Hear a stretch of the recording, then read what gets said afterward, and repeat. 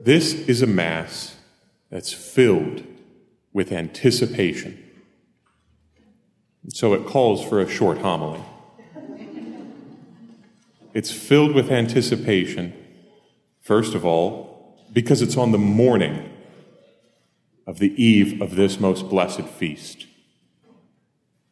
It's filled with anticipation also because of the gospel, the collect, the spirit about what we're praying. The Angelus prayer, which we heard Father recite at the very beginning of the Mass, which serves as our collect for today, sets the tone and creates the anticipation for the gospel we just heard proclaimed. Pour forth, we beseech you, O Lord, your grace into our hearts, that we, to whom the incarnation of Christ your Lord was made known by the message of an angel, may by his passion and cross be brought to the glory of his resurrection. It's a prayer that can't even be held back from anticipating the mysteries still to come. A prayer set in Advent and anticipating Christmas and looking forward to the cross and the resurrection. It's a prayer suitable for children on the morning of Christmas Eve. Why are we filled with such anticipation? Not just presents, not just because there's only one more sleep till Christmas, though there is. It's because how must the angels have felt looking down on the scene we read in the gospel? How must King David have felt, and all the prophets and kings of the Old Testament, looking down to see Mary receiving this blessed word? All of salvation history came down to this moment. All of God's providential plan to restore creation to himself, to undo man's rebellion, to restore us to friendship with him,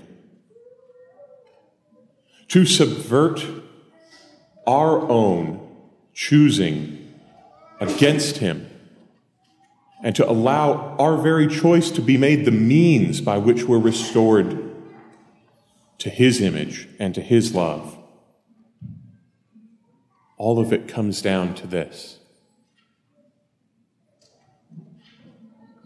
St. Bernard of Clairvaux imagines the angels in heaven from the clouds looking down at the Blessed Virgin Mary during this scene, whispering, "Say yes, say yes." The anticipation of centuries, the anticipation of all creation, resting with this singular woman, the best of our race, the highest and the most noble. A privilege, because in her, we finally see the fullness of what's possible when we trust in God and do not doubt that he's faithful to his promises, that he is who he says he is, that he wills to restore us to himself.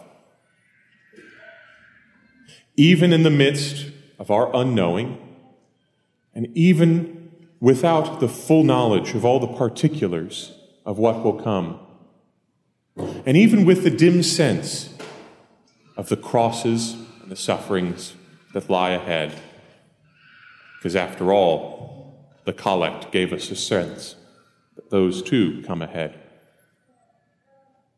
Mary was able to say yes. Mary was able to fulfill that joyful anticipation of the angels, of the prophets and the kings. And so from the clouds in heaven, from all the corners of the places where salvation history had been unfolding, you can hear her words resound. Behold, I am the handmaid of the Lord. Be it done unto me according to your word. And so the Word was made flesh and dwelt among us.